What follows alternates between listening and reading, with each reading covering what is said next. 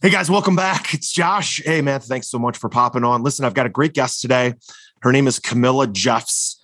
She's an 18-year real estate investor who started with very meager beginnings, actually living in a very poorly converted garage.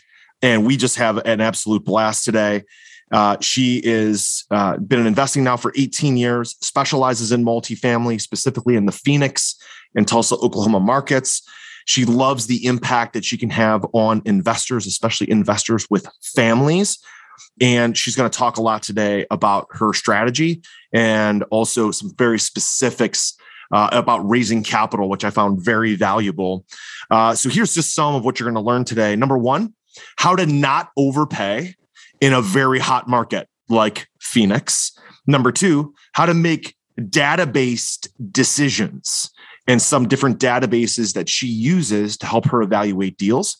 Number three, how to invest with teams, right? And that you don't always have to be the owner, operator, or lead sponsor, but how to invest with teams and also how to vet out those teams. Number four, the four main roles of a general partnership so that you can decide, kind of where you fit in the, on the dream team, if you will. Also, number five, how to have patience in multifamily. And she specifically says in this interview, why so many people get tripped up by having marathon goals, but trying to accomplish them in a sprint. I thought this was very valuable. You'll love that piece. And finally, number six is the power of the first deal. So thanks so much for joining me today. I'm so excited to kick off 2022 with a brand new guest and a brand new friend. Her name is Camilla Jeffs. Here we go. Welcome to the Accelerated Investor Podcast with Josh Cantwell. If you're looking to retire early with forever passive income, you're in the right place. This podcast is the go-to destination for real estate investors, both active and passive, and multifamily apartment investors, both new, intermediate, and advanced. Now, sit back, listen, learn, and accelerate your business, your life, and your investing with the Accelerated Investor Podcast.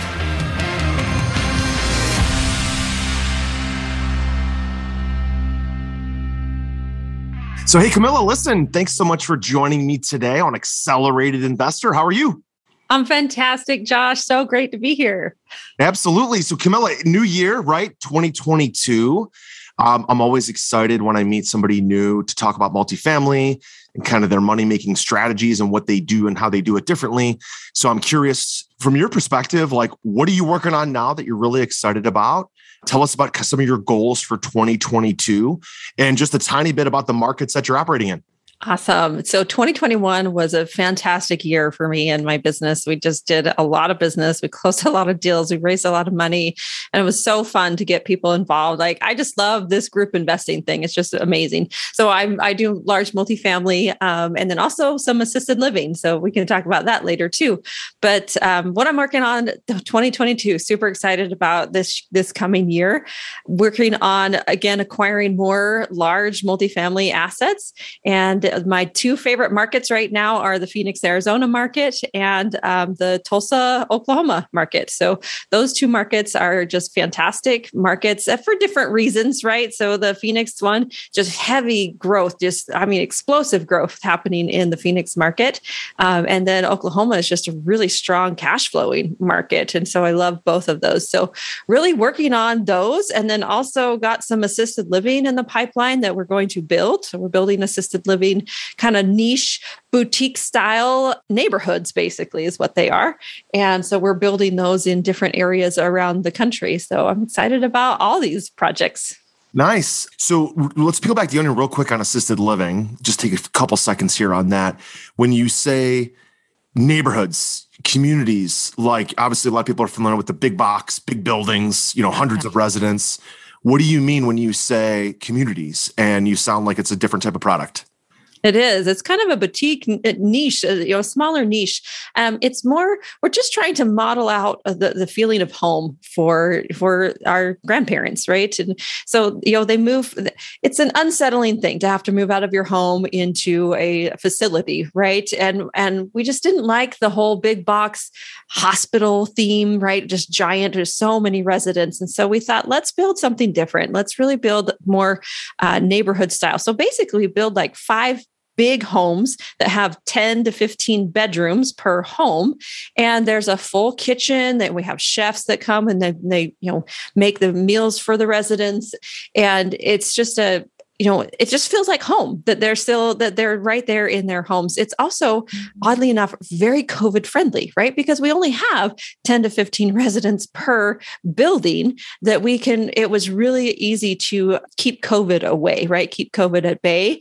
And so it's a really great model. And it's one that's in high demand right now. The residents love it. The families love it for their parents to place them in these types of environments because it's just a lot more homey. It's interesting you said COVID friendly, small homes, 10 to 15 beds, because my favorite style of apartment to buy is garden style, small buildings on a big campus, 10, 12, 15 doors per building, as opposed to the large buildings that could have, 80 or 100 units under one roof. I prefer to buy the whole campus. And part of the reason because of that, right, our buildings that did best in COVID were the ones where you could contain COVID within a building as opposed to infecting the whole complex. Yeah. So I love that strategy. Tell us a little bit more about how did you end up investing in Phoenix and Oklahoma and Tulsa? Was that intentional? Did you fall into it? Did you do a JV deal? Did you just, vacation there? How did you pick the markets? Yeah. So Phoenix was simple because I lived there, right? So I lived in Phoenix. And when I decided it was time to level up into apartments, then I was living in Phoenix at the time. I'm like, okay, what can I do? How can I get involved? So started going to lots of meetups, meeting all the players, trying to figure out myself. How could I bring value to teams and how could I actually, get involved? So Phoenix was simple because it was my backyard. Now Tulsa is different, but it's also a little bit simple because I have a brother who is a dentist in that area. And he kept telling me, he's like, you should invest here. It's cheap, right? Now we know that's not like a great reason to invest. But I started, navigating that market and really trying to get to know that market and get to know the players in that market. And I just loved that I could have a diverse markets, that they weren't exactly the same. They didn't follow the same things. So, because I'm a big fan of diversification and offering diverse opportunities to investors. So that's kind of how Tulsa and Phoenix came about. It was pretty simple. Yeah, I love it. So tell us a bit more about your money-making strategy. Like specifically, what types of buildings do you like to buy? How big? And what are you looking for in those buildings? And maybe describe Phoenix again versus Tulsa. Is there a style of building, an age of building? And what are you looking to get out of it? Like, what's the end goal? I have a feeling you're going to say Phoenix is about appreciation and Tulsa is about cash flow, but tell us from your perspective a little bit more about how do you structure deals? How do you make money so that our audience can get a sense of, okay, well, maybe I can invest with Camilla, or maybe I can use some of her feedback to do it on my own. Mm-hmm. Yeah. So let's talk about Phoenix first. So Phoenix is an explosive growth market. It's been in the top 10 growth markets for years and years and years. And if you study all the charts in Phoenix, it's just going to continue to grow. So many businesses keep moving in.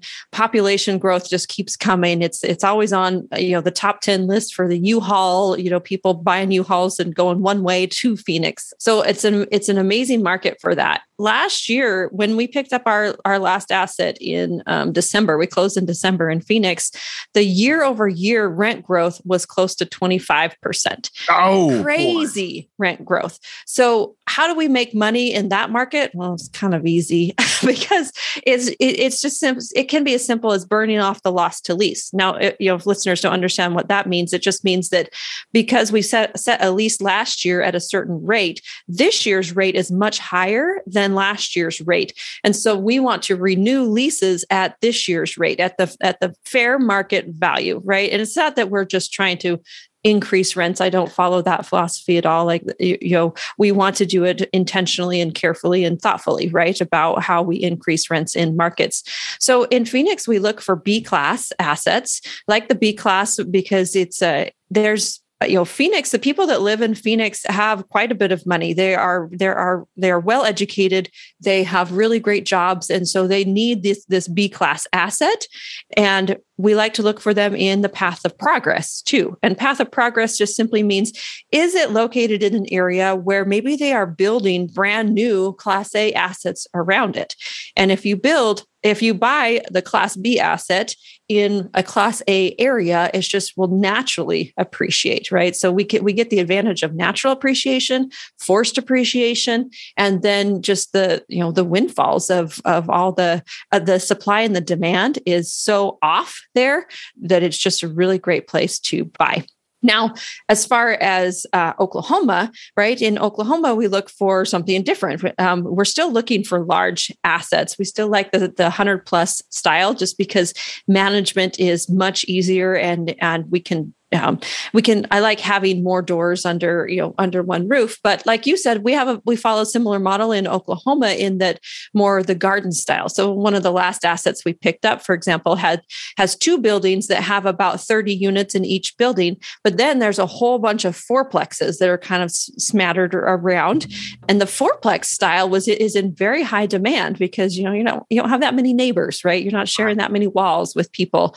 That's a really great asset for us. And so we're kind of looking for a little bit more expansive areas in Oklahoma. And the other reason we like Oklahoma is because it's just really strong cash flow. The cost of living there is very low. And it's also, the other thing I love about it is that tenants are typically only paying 25% of their income towards rent, where in other markets like Phoenix, it's at least 30%, right? So it's really a lot more affordable for the tenants to live there, and it cash flows really well. So there's no need to go crazy on increasing rents. And, we can do other things, like we can charge for premium parking spots, right? And in those communities, people like that. They want to be able to reserve a parking spot that's close to their door, so they can just, take their groceries in a little bit, not have to walk for forever. Got it. So let me peel this back a little bit further, Camilla. Phoenix, I imagine, because I guess here's the question: how do you avoid overpaying? Like, it almost seems like it's just a carte blanche check to just buy everything at any price and just wait for all this explosive growth to continue, right? And no doubt that the growth in Phoenix is going to continue. All the flight coming out of California, and the job growth, and the weather, and just all the amazing things that's going on in Arizona. But how do you keep things in check? Like, how do you manage risk when so much of this is it's not speculation? This is definitely, there's a planning process to it. But at the end of the day, there is a bet. Every investment is a bet. And you're betting that this growth continues. There's so much proof that it's going to continue that a lot of people just keep raising prices and probably selling at really low cap rates. So how do you manage that risk? And how do you underwrite deals to really make sure that you're not just, hey, another property for sale. Hey, the growth's just going to continue. What's the price? Great, we'll buy it. How do you avoid that? Because I think a lot of people can fall into that temptation. Yeah. Well, and you have to be careful too, that you're not buying a property that will be a negative return in the first year too, because if the prices are too high and then the debt is too high as well, and the money doesn't support it. Like, it takes time for any value add project. It takes time. And so you have to really be careful that you are not overpaying. And I think one of the strategies that we use is just, because my partners and I have been entrenched in Phoenix for a long time, it's a lot easier for us to get the deals and get the ones that will make sense and get them first, right? I mean, it's a really, like, the Phoenix market, you've got to be first to the table. If you're like 10th or 1/50th to the table, prices are going to be so high that it doesn't make sense. And you may think that you're going to be okay, right? And you're like, kind of high, but I'll probably be okay just because Phoenix is growing so much. But you have to make sure you're making data-based decisions. And that's what we do. We're heavy data-based decisions. So yes, cap rates are extremely low. I mean, sometimes we're in the low 3s, high 2s in the Phoenix area.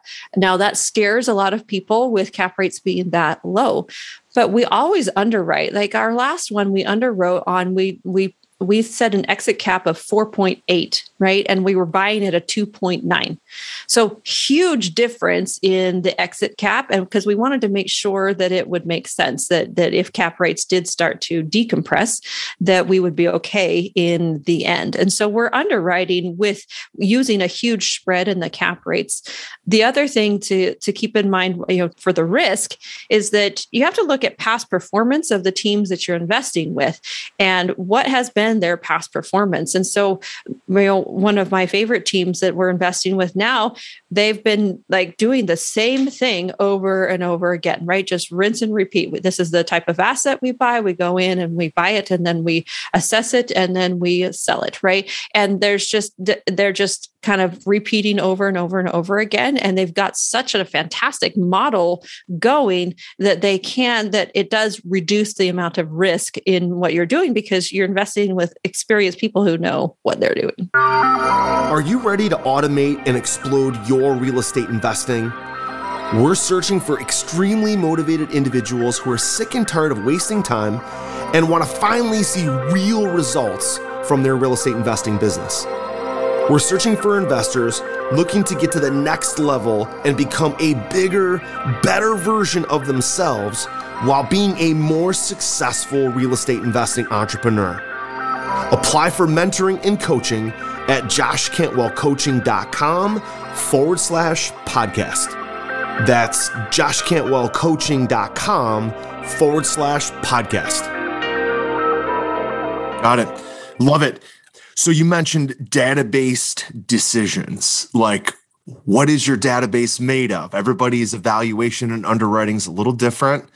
So what are some of the different reports that you pull? Kind of, this is really in the dirt, right? Of just what type of reports, what you mentioned, the U-Haul one-way trip report. That's a great one.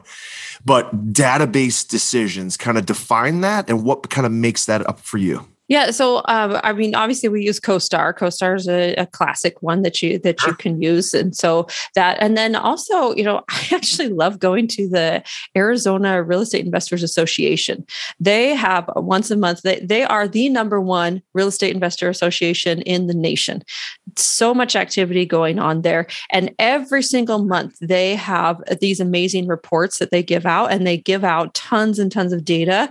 And it's for any type of real estate investor. They have fix and flip data that you can rely on, all the way to large multifamily data. And it was interesting because several years ago, when I was just starting on this journey and I joined that association, they said, invest in multifamily. Like, you've got to invest in multifamily. You're going to kick yourself if you don't invest in multifamily now. And look what has happened, right? Like they've been studying the market for 50 years. The Arizona market. So I think having hyper local data from local people who've been, in the intricacies of the market makes a really big difference. And that's been kind of one of our secrets. Nice. Yeah, I love it. The boots on the ground information, right? The anecdotal feedback from people who are actually on the ground saying, this is what we're seeing, not just something that you're seeing in a report, which that report is hard to get very real time. Usually that stuff is 30, even 60, 90, 180 days old. The real stuff that you're seeing on the ground, it's tough to kind of get to disseminate. Like, what did he mean by that? Or what did she mean by that? Is that real? Like, what? But then going on the ground and vetting it out yourself is hugely important. I find that to be super valuable as well. Yeah. You mentioned, Camilla, investing with teams. So are you doing owner operation stuff? Are you raising capital, co-sponsoring, co-syndicating with other owner operators? Help me understand what you mean by invest with teams. Yeah. So my business model is a co-sponsor type model. And so, which is why I can be diversified in multiple markets and multiple asset classes.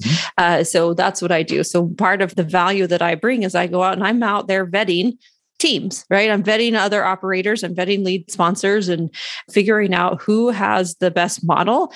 And then I bring that back and I go through like a huge vetting process for them, the market, the deal, and all those things. And then once I decide that, okay, yes, this is going to be a good opportunity, I feel good about it. At that point, I will release it to passive investors give them the opportunity to invest in one of these deals. Got it. Love it. Let's back up a little bit, Camilla, and talk about your start, right? I know that you come from very meager, so like so many of us beginnings. So much so that you and your husband were living in a very poorly converted garage. Yeah. So I'm interested to know about how this all started and some of the early challenges. You seem just very confident and very kind of at peace with your style and your underwriting and your markets, but it probably wasn't always this way. It was probably very unnerving, crazy. So tell us about the early start and some early challenges that you faced and how you overcame those. Yeah. So yes, I was young and married and dumb. And that makes two of us. Right. And we got married young. We were still going to college and had no money, really right? Young. Yeah, really young. And we had literally no money. And so the only thing we could afford was somebody's garage apartment that was like a detached garage and didn't even have a proper heater. It's bad news. But hey, you do what you can. And that's all we could do at the time. And the person who owned it, she came to collect rent because she was old fashioned and she would stop by and, we'd put our rent cash in an envelope and tape it on the door to come grab, right? Like that style. But anyway, she came one day and I just took a minute because I was curious. And I just said, listen, I know you own a lot of properties as you have multiple, properties you go and collect rent from. How did you do it? How did you get started? I was just curious. And she turned to me and she's like, well, you should buy a house. And I'm like, whoa, wait, no, we're living in your converted crappy garage. You really think we have money to buy a house? And she said, no, listen, you can buy a house that has a basement apartment. You could rent that out and you should be paying very little in your rent, right? For the month. And I was like, I don't know. I was skeptical, but yeah, sure enough, that's exactly what we did. We're like, okay, well, we'll scrape together some funds because if you buy something owner occupied, you can get it for very little down. And there was all these first time homeowner programs at the time that we utilized. So we actually bought a house.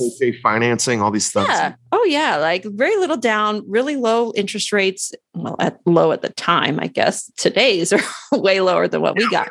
But anyway, so we bought a 6-bedroom home, this gigantic 3,000 square foot place. We were living in a 200 square foot thing, gigantic home, and rented out the basement. And sure enough, we were paying $150 a month to live there.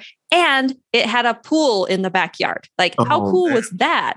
We totally upgraded our living arrangement, but paid less than what we were paying in this crappy garage apartment. So that was the kind of an impetus for, okay, there's something to real estate. I really need to figure this out. So a lot of books and self-educating. And then, we did a bunch of live-in flips. We did some small multis, right? So fast forward 15 years, I was kind of burnt out landlord, decided I need to do something different. I want to really get into multifamily. And so that's when I started getting into figuring out how to get into multifamily.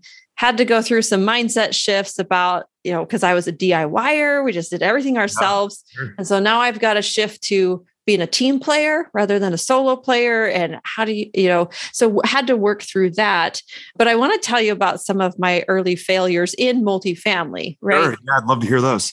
You mentioned getting ready for this about the first time to raise money. I know. Yeah. That's the funny one. I'm dying to hear about that. Yeah. So as you're looking at getting into multifamily, so if you haven't, made the switch yet, or you're curious about it, really, I like to think of it in, there's four main roles on a general partner team. There's an acquisition specialist, you have the underwriter, you have a person who brings the capital, and then the asset manager. So as I was studying these roles, I felt like the most natural fit for me was raising capital. And so that's what I really started to hone in on. I mean, I learned all the others. I can do all the others for sure, but I really love raising capital.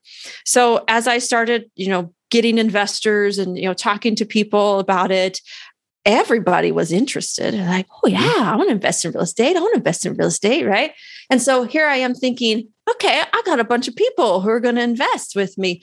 So then I started networking with lead sponsors, and I, found a lead sponsor. I'd been networking with them for a while. I don't ever invest with someone unless I've known them for a while. He's like, okay, you think you can raise money? You need to raise at least 500,000. I'm like, okay, yeah, I got this. I totally got this, right? I've been talking to all these investors. They're all excited. And he's like, okay, great. So we go through the process, and I launched the deal to my database and thinking, okay, here we go, right? I was excited.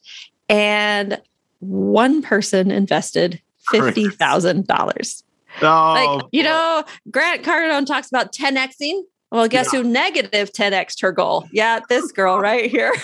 Right. Nice. Oh, it was so embarrassing. How did you circle back with the other general partner, the operator, depending on that money? Yeah, he was texting me daily. He's like, "Where's the money? Where's the money? What's happening?" He was kind, right? He wasn't like mean about it. He was like, "What do you need? Do you need me to get on calls with investors? Do you need me to do stuff?" Like he was interested in bringing that money in, and I tried to be so scrappy. I tried calling investors. I tried emailed them a million times. I held a whole bunch of webinars. Like I was, I did everything that I felt like I knew how to do to get that 500,000, and still ended up with just one 50,000 investor. And finally, at the end of the day, the lead sponsor's like, I really can't bring you on as a general partner. Yeah. If all you got is 50,000. Promise. Yeah. Right. And it was just complete failure for me. And at that point, I'm like, I'm hanging my head and I'm thinking, is this not for me? Am I just not cut out to do this? Right. Like what happened? And, and I was pretty bummed about it. What did you learn? Like what were the takeaways? What are you doing differently now? And it's probably very psychological. I'm going to bet the way that you think of it and how you presented it to investors is very different. A lot of the mechanics of talking to investors, holding webinars is probably similar. You held a webinar, you talk to investors, but it's the style, the delivery, the mechanics, kind of the setup of it all. Tell us what's different today and what did you learn? Yeah. And that's 100% what happened, right? So as I thought back about why did I fail? Like, why did people not invest? What happened? I realized that I was coming from a place of desperation and scarcity, right? Like my mindset it was all about me. I wanted to raise that 500K. I wanted to prove to that lead sponsor that I could do it. I wanted to break into multifamily, right? Like every thought process was just about myself. And I realized, oh my gosh, Camilla, you're 100% wrong, because the thought process needs to be about you're providing an opportunity to investors. Because the way I was talking about it was, I need your money, right? I need you to invest in this deal. And you're like, I need you. And I was trying to pull from them instead of framing it as, oh my gosh, this is an amazing opportunity for you. You don't want to miss out on this. Like the way you talk about it, I was talking about it so wrong in the beginning. And now that I've flipped the script, like I've been able to raise millions and millions of dollars over, in just a single year. And the reason is because I'm coming from a place of education. I'm coming from a more humble place rather than I have to prove something to everybody in this world. Yeah. Like, let me show you something. And if this is the right fit for you, what the funny thing is it's really a fit for everybody. Right. So it's really up here, like you said, about how do you perceive it? How do you present it? Because I tell people all the time, look, if this isn't for you, no big deal. Like I've got other investors that'll fund it. I always came from, even at the very beginning, kind of fake it till I make it. But I always was like, oh my God, I hope they invest. I really need the money. But I was never going to allow that to come out. And it's worked. And my process is, very similar. Like we do a lot of networking. We get a lot of referrals, we talk to a lot of investors. We kind of tee everybody up, go through multiple Zoom calls, get to know people really well, so that when we finally do a webinar and do a raise, like we oversell, right? Because it's a lot of just this front end work that makes the commitment. Now we've completely turned the tables. And I'm sure you've seen this, where you have a webinar with 50, 100, 200 people on, but you've only got room for maybe 25 investors. Now all the leverage is in your direction versus the opposite. Like the first time you did it, you had zero leverage. So any other comments on that? Like what you're doing today and kind of gaining leverage with investors to be able to come from a position of strength? Yeah, I mean, you hit the nail on the head, right? For anybody wanting to raise capital, there's so much work on the front end, right? Before you ever get a deal, you've got to be educating. And my focus has always been just massive education. Think through, what does the investor journey look like? Like from the moment that they find you and then they reach out, or you'll get into your system somehow, how are you walking them through the process so that when you do have a deal, and they are just falling over themselves to invest, right? And it was pretty incredible once I hit that point where I launched a deal, and sure enough, in 24 hours, it was full, right? And I was like, what just happened here? I took a moment of gratitude just to realize that, I'm so grateful for the journey that I've been on. I'm grateful I didn't quit in the beginning after that, to me, a massive failure, right? That I could have just been like, no, I can't do it. I can't do it. Right. But no, I was able to work through that challenge and then get to a spot where I could fill a deal in 24 hours. It was amazing. Yeah, I love it. When people ask me, like, say, hey, Josh, I'm trying to raise money for this deal, whether it's resi or multifamily or big syndications, they're like, but I'm not converting anybody. My answer to them is typically, you're asking for the money too soon.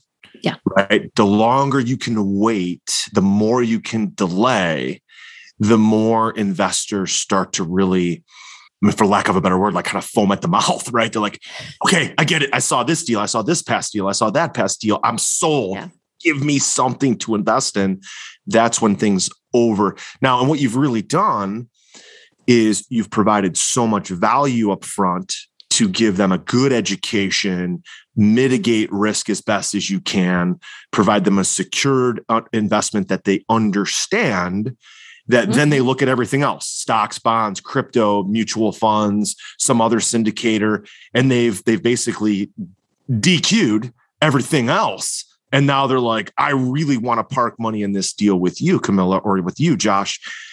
Bring me a deal, right? Then now, again, you've got all the leverage in your way, but only because you did it the right way and put so much time in at the front end. That's the result of providing a lot of value and a lot of education. One of my guys in my mastermind group is a really good investor, but hasn't really raised a ton of money. And his name is Tony. And Tony's like, Josh, it's not working for me. And I'm like, well, when are you like asking them to invest? He's like, well, at the second meeting. I'm like, dude, way too soon. So, that's a piece of advice for all of us. What about Camilla? Any other just takeaways, not just about raising money, not just about real estate, but what kind of advice do you think you'd pass back to your younger former self? Or if you were mentoring someone, what are some takeaways from your journey that you would pass along to them?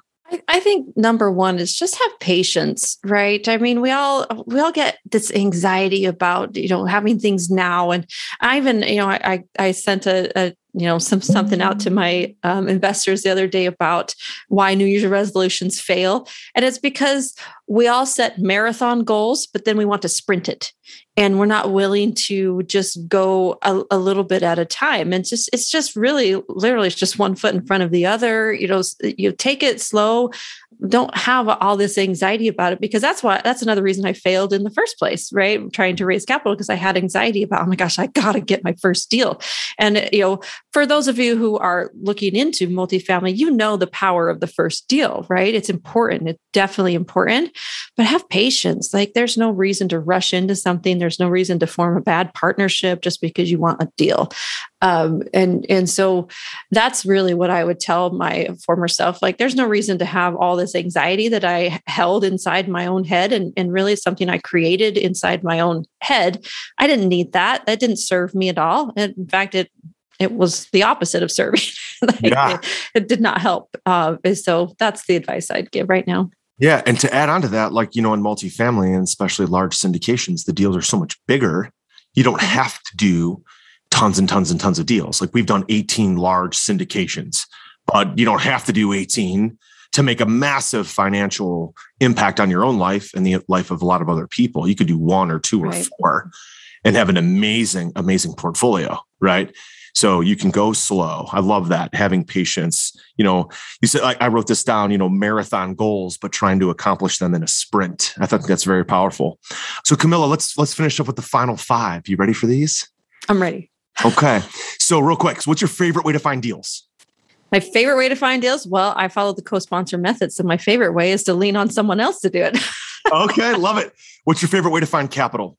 My favorite way to find webinars, emails, social media, networking. What's your favorite way to find capital? LinkedIn right now, actually. That's my favorite way. Great. Tell me about that. How come? What's happening on LinkedIn that I need to know about? Well, I love LinkedIn. So, I post on LinkedIn 5 days a week, and it's just a fantastic way to get investors. Every post I put on there will reach 8,000 to 10,000 views, right? There's 8,000 to 10,000 people who are looking at what I'm saying and are following along.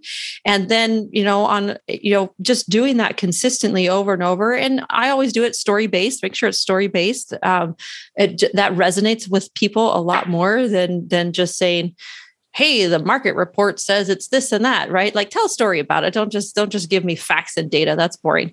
So LinkedIn has been a really great way for me. And then people just will DM you, and then you start the conversation, and you talk to them. And I can't tell you how many investors I've found on LinkedIn. It's kind of a gold mine. Love it. Fantastic stuff. Camilla, who do you think's been the mentor for you that's had the biggest impact on your journey? So the mentor for me right now has been Julie Lamb and Annie Dickerson. So they run Good Egg Investments, and they were my mentors early on when I decided I was going to niche down and get really good at raising capital. That's what they did, and I basically copied them. And it's been perfect. And just, success leaves clues. You just follow in their footprints, and then you're good. But they're a pretty amazing team. Got it. When is enough enough? Oh my gosh, I can't believe you just asked me that question. So in my mastermind group, we've been talking about this, right? When is enough enough? Or what's your definition of success? And I'll be vulnerable here with you because I don't know, right? Like I don't know. I'm hardwired to achieve. And it's something inside of me that just, okay, I hit this goal, right? Like, for example, I did a half Ironman half Ironman. And I'm like, okay, awesome. I achieved that. Do I ever want to do it again? No, because I already achieved that, right? Like, now what? Now what do I do? What's the next big thing? What's the next big thing? What's the next big thing? And I don't think it's healthy. And so I'm trying to figure out what is enough, right? Like where is enough? And I think I'm just trying to understand myself a little bit more, trying to understand that, I think as long as I'm growing and learning every day, that should be enough, right? Yeah. It should be enough that I'm already successful. Right. I can say that I'm already successful, but I still want to grow and develop. And I love that. That keeps me alive and happy. But yeah, that's a great question. I'm still pondering. Got another one for you. What's the definition of happiness to you? Oh, the definition of happiness is got to be very similar to peace, right? So having peace with who you are and what you are providing in the world. Like, what kind of impact are you making in the world? I think really brings a lot of happiness. And for me, simply impacting my family. Like, I have 5 children, and growing a business and being active and going for dreams and shooting for big dreams and showing them the failures along the way. They know all my failure stories, right? They understand it. They will, cry with me and laugh with me, mostly laugh at me. Yeah. It's all good, but just showing them like dreams. I think that's brought me an immense level of happiness, because I see their minds working now, and I see them feeling like, because I've always say, if you have, as a parent, you want your kids to achieve big things. Like, you look at your kids and you're like, oh my gosh, I just want everything for you. I want you to go after it. Like, whatever you want to do, go get it. But if they don't have an example of a parent who's doing it, right, and living it, how do they know they can even attempt? Oh, yeah.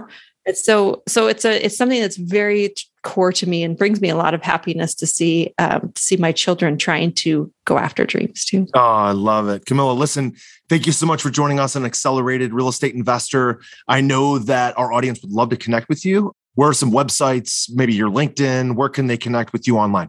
Yeah, please connect with me. You can go to my website, camillajeffs.com, and you can, connect with me there.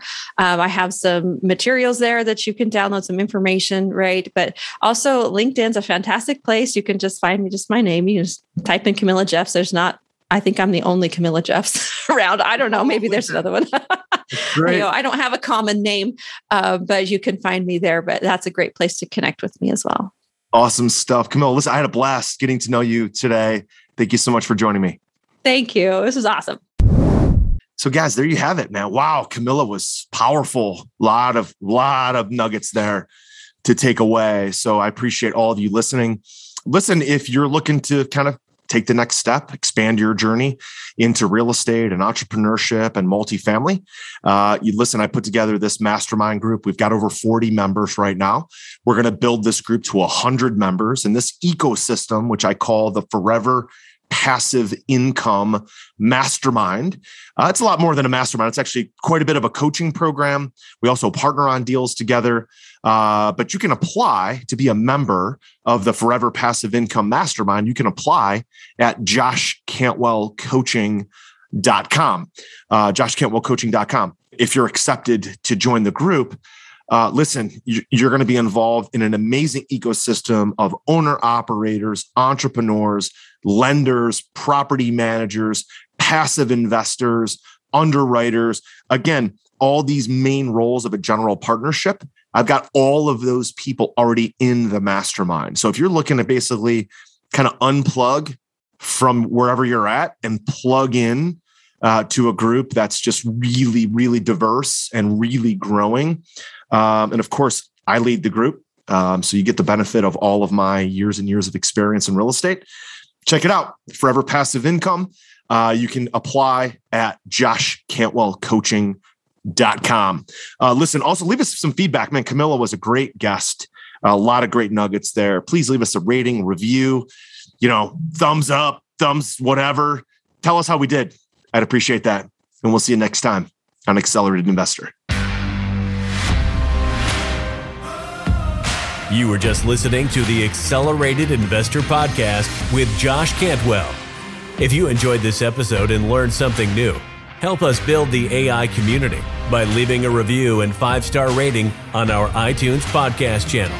Also, don't forget to subscribe so you never miss another episode.